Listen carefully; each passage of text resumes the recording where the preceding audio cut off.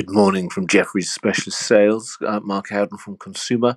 Three things. First of all, our Structural Winners Conference is today. 35 corporates, over 500 investors across various sectors. Staples represented by Nestle, Unilever, Danone, ABI, Heineken, Pernod. Feedback to follow. Question pack will be in my daily email. Secondly, on Diageo, note from Monday refining estimates. US a little stronger due to the off-trade bump, and EM's a little weaker. Net numbers don't move. We're slightly below the street for 20, but 18% below the street for fiscal 21, and that's all about our cautious approach to recovery. And thirdly, on tobacco, patent wars. You'll remember BAT is suing PMI for patent infringement. Now Altria is suing BAT for alleged breaches in vapor and modern oral. Very hard to know the merit of these claims at this point. Note in my morning email. Bon dia from Industrials, this is Bruna.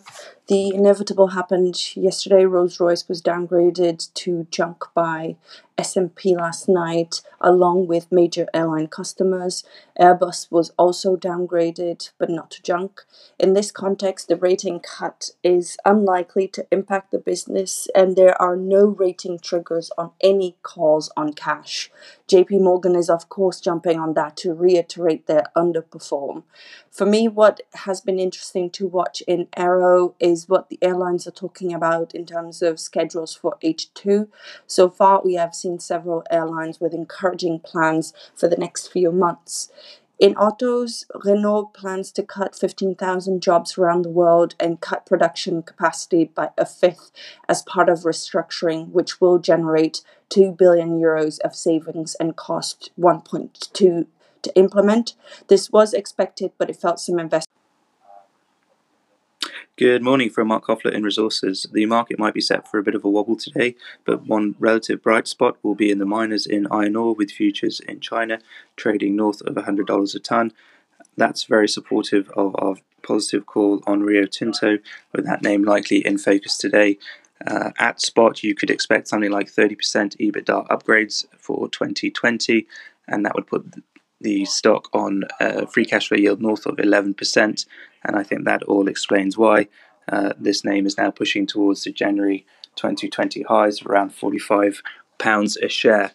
Also worth flagging an early look on our European steels coverage as we prepare for the Q2 earnings period. Maybe stainless is a little bit better than carbon and OCTG in an otherwise pretty soft macro. And also worth flagging Jason Gamble's weekly oil note, refining margins still very soft.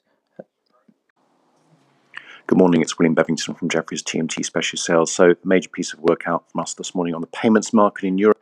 We're taking an in-depth look at the shape of the recovery in the Eurocard present market and early signs of the new normal. Our proprietary analysis of easing measures across countries and key spend verticals combined with real-time data suggests that the year is shaping up to be far better than feared. We're also finding early evidence of structural changes in consumer payment habits are occurring, which could mitigate the downside macro risk arising during the recovery. We've mapped lockdown plans by 26 European countries, suggesting overall a meaningful recovery in card TPV. It's likely from late May onwards. We're reiterating the buy on Nexi as our top pick. Worldline also is a buy. Ingenico remains a hold, as does Network International. But all stocks are reasonably well positioned, some exceptionally well positioned to benefit from this recovery. Morning from healthcare. Things about to get very busy as ASCO kicks off later today and then bleeds straight into our healthcare conference next week. We'll have plenty to do. Elekta on the tape with full year results, which initially look pretty solid, but some more details required. We've adjusted our models in Sanofi to reflect the Regeneron stake divestment. The bull and bear argument continues to be the same, but I'd say the stock should be trading somewhere in the 90s. The reason it isn't is net outflows from Europe, as the Sanofi the only stocks 50 component.